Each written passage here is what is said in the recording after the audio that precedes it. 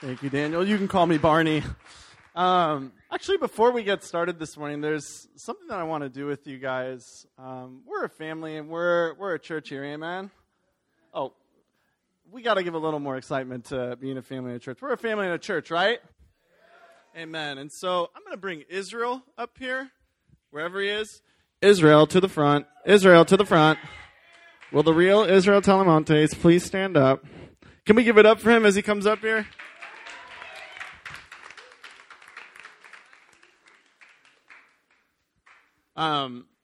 Now, a lot of us know and love this man. There we go. So, many of you guys have heard this announcement already, but one of the things that Israel and his wife Megan have felt like the Lord have put on their heart and put on it for a while was to plant a Spanish church in a particular location, and that was part of their coming down actually from the Seattle area, was to learn and to be equipped and even to navigate this community here about going out and bringing the gospel to that place. And so God has honored that. That was something that was from the Lord. The Lord opened doors for him and Megan to be able to do that and to step into that for that season. And so while it is a huge honor, and there's nothing better than knowing that you're following and stepping in faith in the Lord, saying yes to something means also saying no to things in time. And so this is actually going to be his last Sunday leading up front, officially as the youth pastor this morning. And so everybody go, oh. But he is still on staff, and he is still around here. But we just wanted to recognize that. And I'm going to ask you guys to do something on the count of three. One of the things with leadership is that we don't always get an opportunity to express our gratitude for all the things that this man has put in. He's put in so many hours, even more than the hours and the time and the effort. There's been an internal commitment in his own heart, in his own passion, and in his own love for you guys. And so on the count of three, I'm going to ask you guys to make as much noise and joy as possible as a point of saying thank you to this man for everything that he has done specifically for you guys, not because for any selfish intent, but because he truly loves you and he wants you guys to see Jesus both in worship and in every part of your life. So can we do that? Can we do that? So 1, 2, 3, go.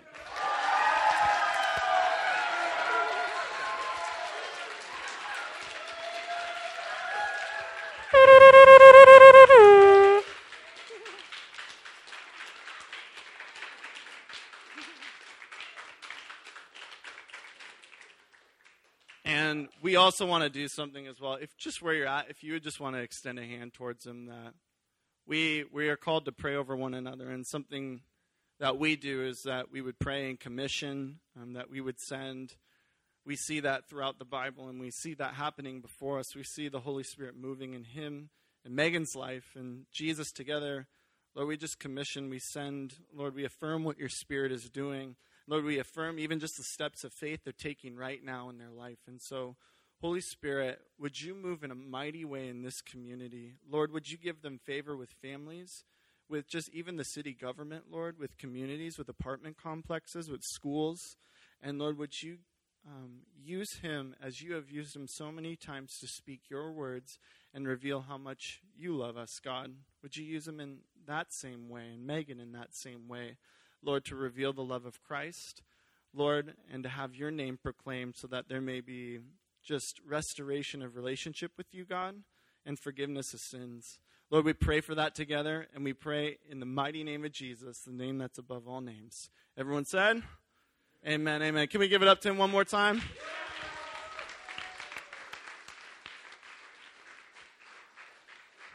Well, I'm excited to join you guys this morning. If you need a Bible, go ahead and raise your hand. We have a couple Bible fairies around the room. If you do have your Bible with you, go ahead and open to Matthew chapter 4. This morning, I hope you guys all had a happy Easter as well this past week. This morning, we're going to be looking at a scripture in a context that is personally one of my favorites. I feel like the Lord has been speaking a lot through this passage to me. You know, when you're reading through the Bible or you hear a story in the Bible and it feels like the Lord just doesn't allow you to forget it. That there's a point of just, I can't seem to shake this story. I can't seem to shake this scripture. That's been kind of my journey and walk with this story here in Matthew chapter 4. It's a specific story about Jesus during his earthly ministry when he came to earth and he came to die for our sins and he came to resurrect again. We celebrated that last week and it was awesome. Amen? But one of the things that Jesus also did in that was he revealed what God was like. Because how many of you have ever wondered what God is like in your life? Wondered what he felt like, what he looked like, what were his values, what was his heart like?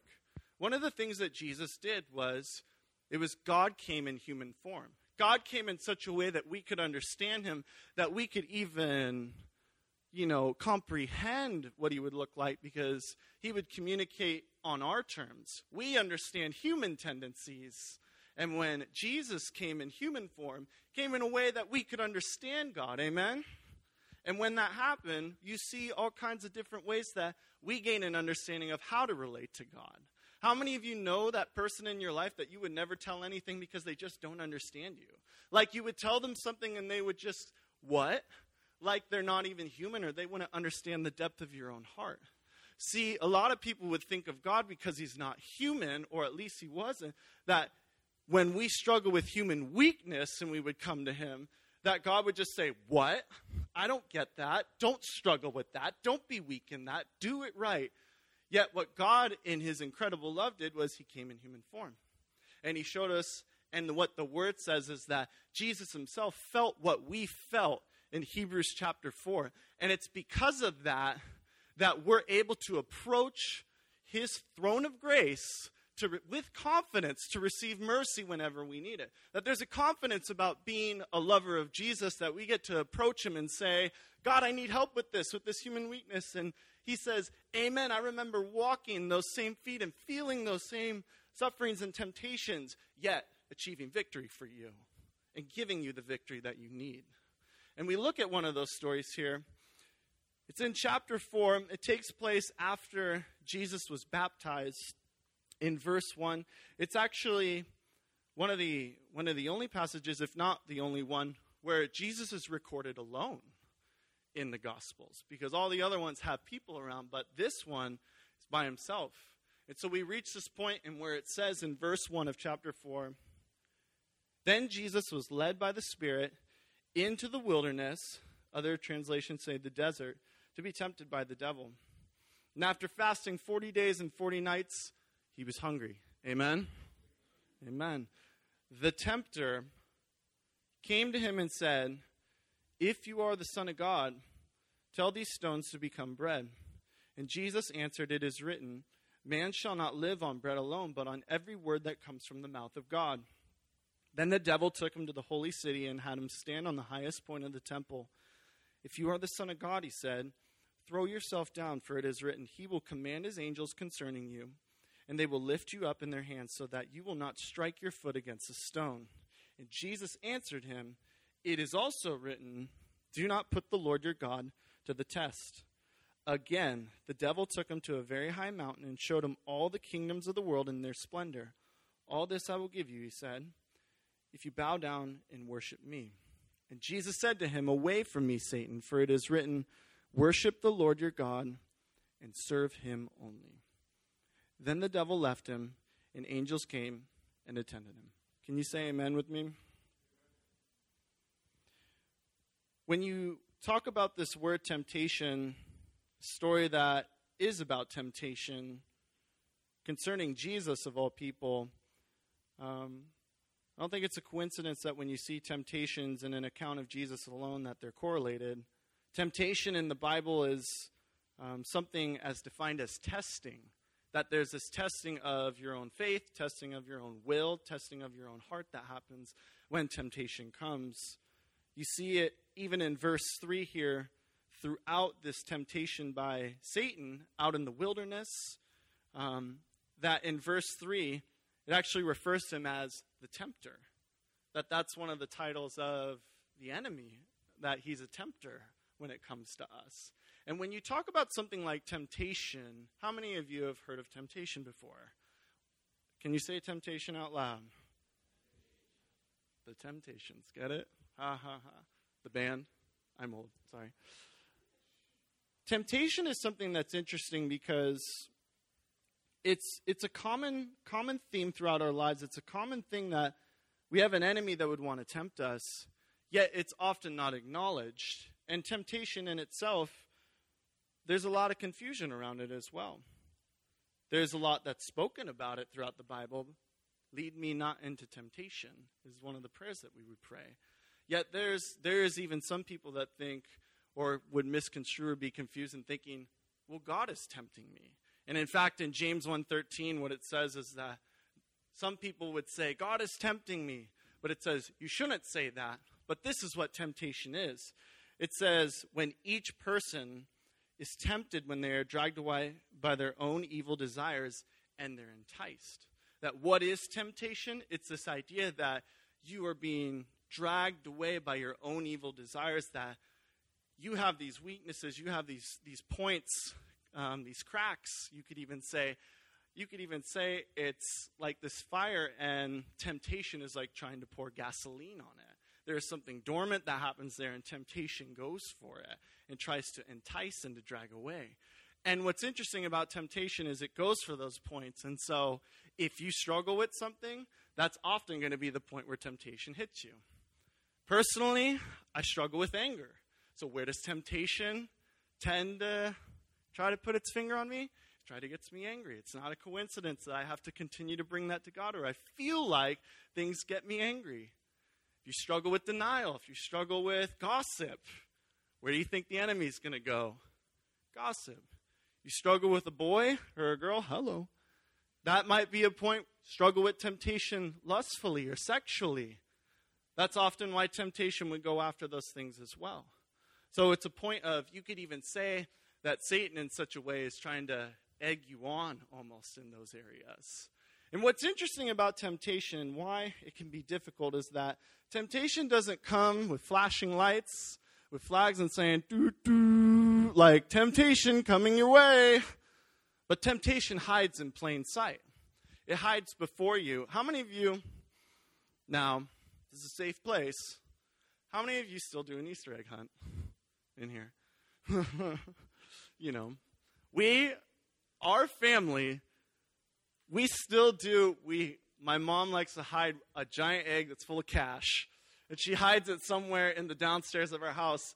And so here's a bunch of 20 and 30-somethings. We come, and the hunt starts at 2:30. And you should just see all these people just tearing apart the downstairs of our house. And so my sister-in-law is pregnant, so it's like, you keep well out of her way because she gonna push you out of the way, and she gonna find that egg. And what's interesting is that we look so hard. We search everywhere for it. We're going through closets. We're going through crawl spaces. We're tearing out drawers, tearing apart the kitchen. But you want to know where it was? It was literally on this couch in plain sight. This is how savage my mom is. How many of you have a savage mom in this room? This is how savage my mom is. So a couple years ago, I got her a stuffed minion. And she's like, thank you so much for this, and just leaves it on the couch. She cut the back of the minion, took out the cotton, and put the egg in and stapled it in again. Isn't that? I was like, Mom! She's like, I'm sorry, but we had to hide it well. But it was just sitting right there the entire time. But here's why everyone looked at it and looked away. Because we didn't think it would be right there. It's a minion. It's a minion. But it's in plain sight, and it's something that we wouldn't expect. And temptation often works the same way. Temptation doesn't come with flashing lights, but it comes with, can you believe what they just said? Or it comes with, that'd be nice. Or, you should stay. That's how temptation comes. It starts small, and it comes with even a voice that would sound like our own. And yet it manifests itself, and because it's so plain in sight, sometimes it can be hard to recognize or even to address. And would you say that it's hard to address something if you don't know it's there? Yes? Amen. Satan is called a tempter, but he's also called an accuser and a liar. And when you combine them all, the word would say that he's the father of lies, and that when he speaks lies, it's his natural language. The enemy can't speak truth. Everything that the enemy would say to us is a lie. And when you combine temptation with lying and accusing, you get this weird mix that you see here in the scripture. Something that you would even see with these temptations. They seem to be random at best. Because if you were trying to tempt the Son of God, would you try to tempt him to change stones into bread? Ooh, what a terrible thing to do. Or jump off a building. The last one seems to have some weight to it, but yet it still seems random. But when you take a look at this scripture, when you take a look at even just how it would be threaded together, you see something interesting happen in each of the temptations. There's this phrase that's repeated, if you were the Son of God, or if you are the Son of God. And then the last one says, if you bow down to me. If implies something that you need to do. And you see it in the three temptations right there. I think that to better understand even just how impactful that is, we're going to have to look at a couple scriptures before. And so if you want to look at verse 16 of chapter 3 with me, this is what it would say. It's referring to the baptism of Jesus. Jesus at the beginning of his ministry was baptized. And so if you ever wonder, why should I be baptized? The simplest answer is this: Jesus was baptized himself. And it says there's this point where he was being baptized in the Jordan River. And what it would say is, as soon as Jesus was baptized, he went up out of the water. And at that moment, heaven was open.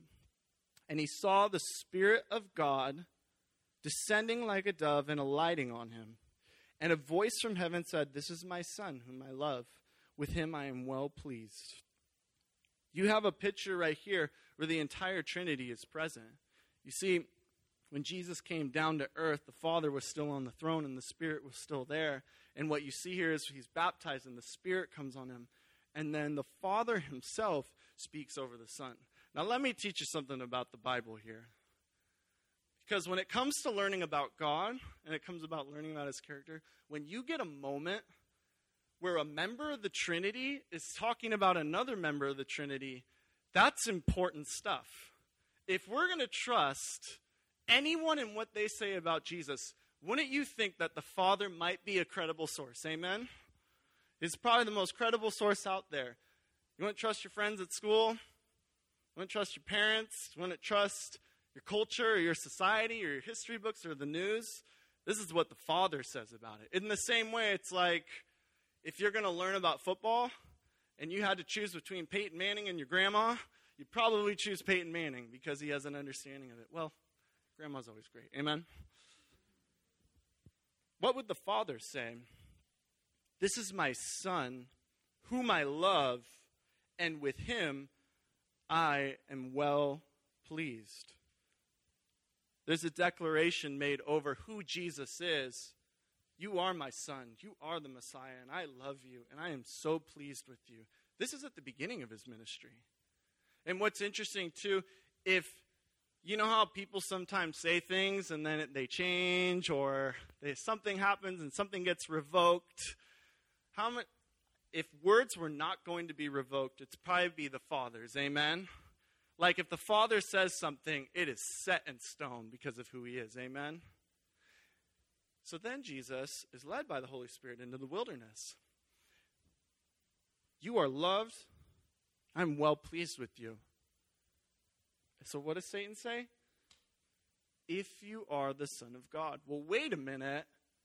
The Father just said you are the Son of God, that you are loved, and that you are well pleased. So why would he need to change stones into bread to prove himself as the Messiah? Why would he need to jump off the temple and be saved by angels in order to prove himself as a Messiah? Why would he need to work for something that has already been declared fully in him? This is where temptation and accusation and lying can all come in a combination from an enemy that lies to us. It tells us that we have to try harder to earn God's love. when God has already given it to us. Amen? The whole thing is a lie. The enemy doesn't just lie in what he says, but how he says it. If you are the Son of God. Well, that's a lie in itself. That whole phrase in the context of it is a lie. Because he is the Son of God. The temptation was in Satan asking Jesus to earn his way into the Father's approval. But Jesus already had it. He's asking him to strive. Asking him to earn his way into something that the Father had given freely to him. And in the same way, when it comes to our lives, we have an enemy that wants to tempt us and convince us to earn our way into the Father's approval when you can have it freely if you'd receive it. Amen? It's free for us to receive. In fact, if you could rewrite this story, I think it's a pretty common story for all of us. I know it is for myself, that here you are giving yourself to Jesus, and he makes a declaration over you that this is my son, this is my daughter. I love you, and I'm pleased with you. Did you know that God is actually pleased with you? Because of who you are and because of who you put your faith in? But then we walk out and we have an enemy that says, well, if you're a Christian, then you need to earn your way. You need to show some results here. We begin to believe this lie about ourselves that, well, if I am a Christian, and we begin to think that we're not enough, when the Father has already declared that you are more than enough. Amen? You see that happening here. We see it happen too often in our lives. This upcoming weekend for our junior high ministry, we're doing a retreat for the guys, and it's a specific retreat that focuses on sexual purity. And one of the reasons why we felt like the Spirit was moving in this way was because we were seeing a lot of the bondage and the hurt and the pain that things like sexual immorality, sexual addictions, pornography, sexual abuse was having on these dudes. And it was a lot for them to handle. And it was so much so that we felt like we need to do a whole retreat on it. We need to have a whole weekend away to be able to help and to digest and to dive into their heart and things that could change. But one of the things that we often see in this, I can't tell you how many guys have sobbed in my office when talking to them about sexual addiction, that when they struggle or when they sin or when they stumble, they feel immediate shame come over them. And then they try to get out of it, but they try to get out of it on their own. They try to earn their way, and they say, well, I just need to stop, and then I can tell people. Well, I just need to stop, and then I can go to God. Well, I just need to stop, and then I'll be enough. I just have to be quiet until I do enough. Do enough. But what ends up happening is the shame allows for isolation, and then the grip of the sin tightens itself around them, because now they're more isolated, and now they're more not relying on God, and they're relying on themselves. And so this idea of I'm going to try harder, and I'm going to work harder before I can go to the Father. But what ends up happening is they just get more trapped in sin, and they end up being farther away from God, even though they didn't mean to. And oftentimes, this journey that they walk looks like this. You need to come to the Father first and accept his forgiveness first. You need to come into the light and know that we love you, even in the midst of feeling like you're knee-high, waist-high in sin. That we love you and we want to be with you now. And that only together and only if that comes first can you walk out with God out of something like that. See, Jesus was baptized before heading into the desert to be tempted, not after it. That's for us. That's for each of us. If you're struggling in here, if you feel like you're striving or earning your way into faith, that's a word for you. Because the Father declared Jesus, his Son, well-pleased in love before he went to go to battle, before he went to face against temptation, not after it. See, oftentimes we think we're in the desert and we got to make our 40 days before we can make it to our baptism, our big day. But we just got to put together 40 good days of resisting the enemy's temptations. In a way, we live life like that of we need to earn before we can accept God's love. But this is why Jesus went to the cross for us, because he knew the only way that we could live in freedom is by accepting his love first. Amen? only that way can we truly walk out. The irony of it is when you say, I'm going to earn my way and to my baptism, to where the Father declares over me, you're doing things without God. That's the irony, and that's where sin can sometimes wrap itself around you. And what I know from my life, ironically, it's the places that I try to earn my love from God. Those are the places that I listen to him the least. The places that I try to earn my love the absolute most are actually the places that I listen less and the least to God, because I'm trying to do things on my own strength. It's the same for us as well. When you try to earn your way into something and earn your way out of something, oftentimes you're relying on something other than God. You're relying on your own strength. See, it's out of recognizing who we are in the Lord that we're able to stand up and fight and live out what God has for us with God. And I want you to catch that last part, with God, because we don't do it on our own and we can't do it on our own. You know, something interesting about this passage regarding the Bible and God's story is this. Jesus going into the desert 40 days, for that culture, that meant something, because when the Israelites came out of Egypt, you know the story where God delivered them from Pharaoh and the Egyptians. They went for 40 days in the desert, but they failed. They turned away from God. They relied on themselves, and they weren't able to enter into a promised land that God had intended for them. They relied on their own strength, and here where man failed, Jesus goes 40 days and relies on the Father and what he had set him in and what he had called out over him, and triumphed. Jesus walked the 40 days in the desert for us. He walked it for you. You don't have to try and make 40 days by yourself in the desert, because he's made it already for you. Amen? It's the same for us. And deserts are a natural part of life. Temptations are a natural part of life. Temptation in itself isn't sin. Jesus was tempted. But it's how you respond that determines whether you live in victory or not, whether you rely on the Lord or not. And I think something in this story that you see that's so profound about it, because maybe you're in a place and you go, well, what do I do then? Well, what do I do? I know I have to rely on the Lord, but what does that mean? What does that mean to rely on God's love? Well, it looks like this. Accepting God's strength means you accept his word. You accept what he says about it.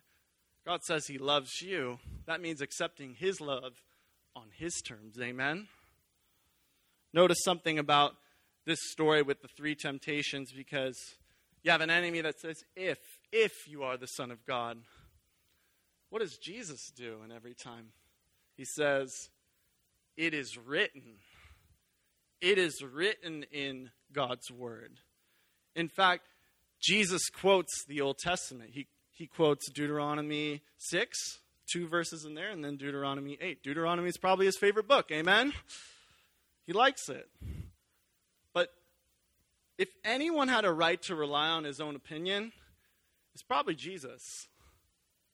Some could say his opinion was his word, but either way, for us, here's the thing. To fight against temptation, to fight against anything in this world, truth is the only thing that can stand up against it. And how can you fight with truth if you don't know it? It's hard to do. It's like knowing you're supposed to fight with a weapon, but you don't have it or you don't know how to use it. See, truth is this thing that Jesus gives, and you see him just, it is written, it is written, it is written, because Satan can't stand against that. No matter what you put your hope in, the one thing that Satan cannot take away from you is this. It's the truth of God and understanding it over your own life. You know, in that same way that we said if God talks about something, you should probably listen to him. In Joshua chapter 1, it's a story of after 40 years in the desert, after the Israelites got there, they're now on the brink of entering the promised land, and their leader, his name is Joshua, is receiving instructions from God about the word, and God talks about the word. So what does God say about the word? He doesn't say, just read it, but he says, keep this word on your lips. Make it your speech. And he says, meditate on it day and night. It's like this intimate relationship that we get to have with God's word, that it's the very essence of who we are, in the same way that the word was Jesus. Amen? The same way we get to have a deep relationship with the Word and understanding what it is and living it out. What's interesting, I want to show a couple slides up front. Natalie, can you put that first one up? What is that? Anyone? You can be wrong. It's fine. I'll just correct you. It's a foundation. Anybody know what a foundation is to a house? Jesus. Trained well. Foundation to a house is the thing that holds the house together. I remember when I was in elementary school, we had an addition added to our house. And it was weird because we had these 2 rooms added to the side. And it felt like it took forever. Everybody say forever. Forever? It took forever for them to put in the foundation, to put in the concrete. And it's like, hurry up and build the house. I want to see my new rooms. But they took forever on it. Foundations are so crucial and key to a house. In fact, if you mess up a foundation, the whole house will come down. Natalie, I want you to show the next slide. That's an example of a house with a bad foundation. See, like, the kind of turning of it? Can you show the other one as well? This one's pretty bad. Look at that. That's all from just a faulty foundation. That's not from anything necessarily up that's happening. Yet later, I want you guys to know this. I want you to keep up that slide, if that's cool, Natalie. Because it doesn't matter what's on top of the foundation. That won't keep it up. It's the foundation itself that determines whether the house will stand or fall. And with that, what's interesting, too, is what can't you see in that photo? You can't. Thank you, Bill. You're a smart little high schooler, aren't you? But you can't see the foundation. But that doesn't mean it's not there. And we all have a foundation that might not be visible to the people around us. It might not be completely visible to the people even closest to us, but that doesn't mean it's not there, and it doesn't mean it doesn't serve a vital purpose in our lives. Amen? In fact, Jesus himself would say later in Matthew 7, a couple chapters later after this, at the end of the chapter, he says, he's giving all these commands, he's sharing his word, he's painting a picture of what the kingdom of God looks like, and then he says, therefore, in light of all this, he says, those who hear my words and put them into practice, he doesn't say, are goody two-shoes, or you're Bible scholars. He says, you put my words into practice, and he says, you are like a house that's built on a deep foundation of rock. When the storm came against it, it stood because of the foundation. When you obey, when you give time for God's word, when you learn, when you meditate, when you make it a part of who you are, it builds a foundation that no one and nothing can stand against.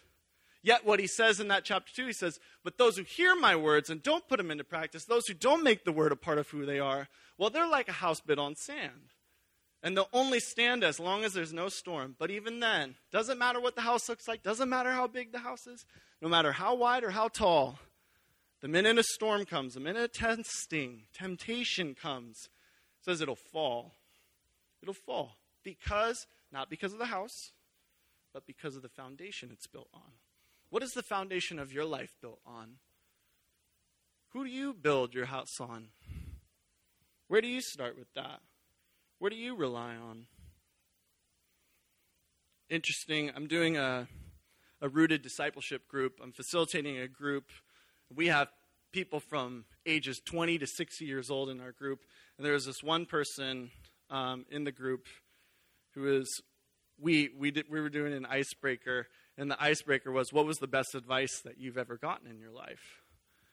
And this girl was sharing how when she was in high school, she was struggling with depression.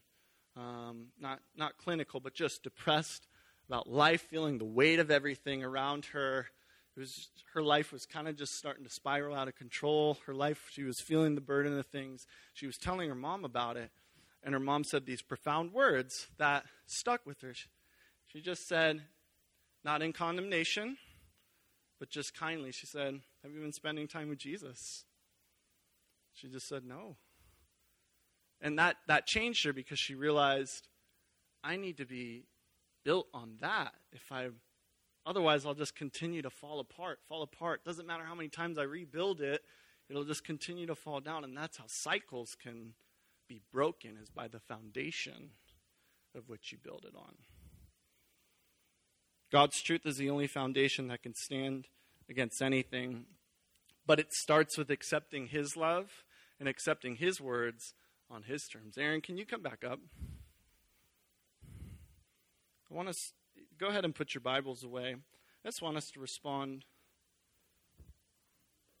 in a simple way this morning to this message, because I feel like the Spirit of the Lord is here and speaking to us. But, you know, when it comes to accepting, when it comes to opening, when it comes to vulnerability, we get to be vulnerable with the Lord first and foremost. And it means we get to be vulnerable with what we think, but also how we think about things. Because Christ is enough for us in those places, and his grace is enough in those places. This morning, if you just want to bow your heads with me.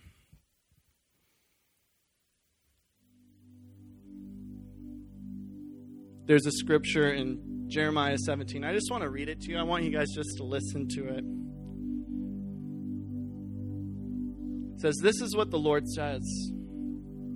It says, cursed is the one who trusts in man, the one who draws strength from mere flesh, and whose heart turns away from the Lord.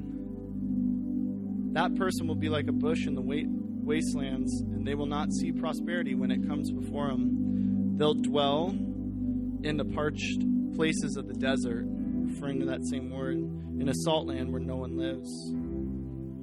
But blessed is the one who trusts in the Lord and whose confidence is in him. They will be like a tree planted by the water that sends out its roots by the stream." Now listen to this. "It does not fear when heat comes. Its leaves are always green. It has no worries in a year of drought, and it'll never fail to bear fruit." Lord, we come before you, and Lord, we acknowledge that we need you, that we need to be built on you, that we need to be rooted in you and your words and what you say about us and about how we live, how we view things, how we go about our lives, Lord. We know that your word builds us a foundation in those places. This morning, maybe you're here and you've been just feeling the weight of the world because you've been trying to earn your 40 days, to earn your baptism, and to earn those words of affirmation from God. But this morning, Jesus is saying to you that you just need to accept it right now, that he's speaking over it before you go out, before you're tested, before you go out, before you grow, which you will. This morning, you need to understand that you are loved and well pleased. This morning, maybe you're here and you've been trying to do it on your own effort by your own word, and you want to accept God's word. Maybe you don't even open up God's word in your life. And this morning, you're feeling the Holy Spirit saying, trust me, make time for my word, hear what I have to say, have an intimate relationship with my word. I'm not calling you just to read it and to memorize it and to have knowledge, but to have an intimate, deep relationship and a foundation built on the truths of my word. God desires that. And if that's you this morning, I want to pray with you as well. Jesus, we thank you for this day. Lord, we thank you for your word, and we thank you for your grace, that you love us, Lord, that you're well pleased with us when we come to you first place, Lord. You're our first love, Lord, and we come to you, and we accept that freely, and we accept your word freely. Lord, would you be our foundation? Would you be our rock that stands against any storm, whatever that might be for our lives? But Lord, we declare that we want to build that foundation with our house. And it's in the mighty name of Jesus we pray together. And everyone said, amen, amen.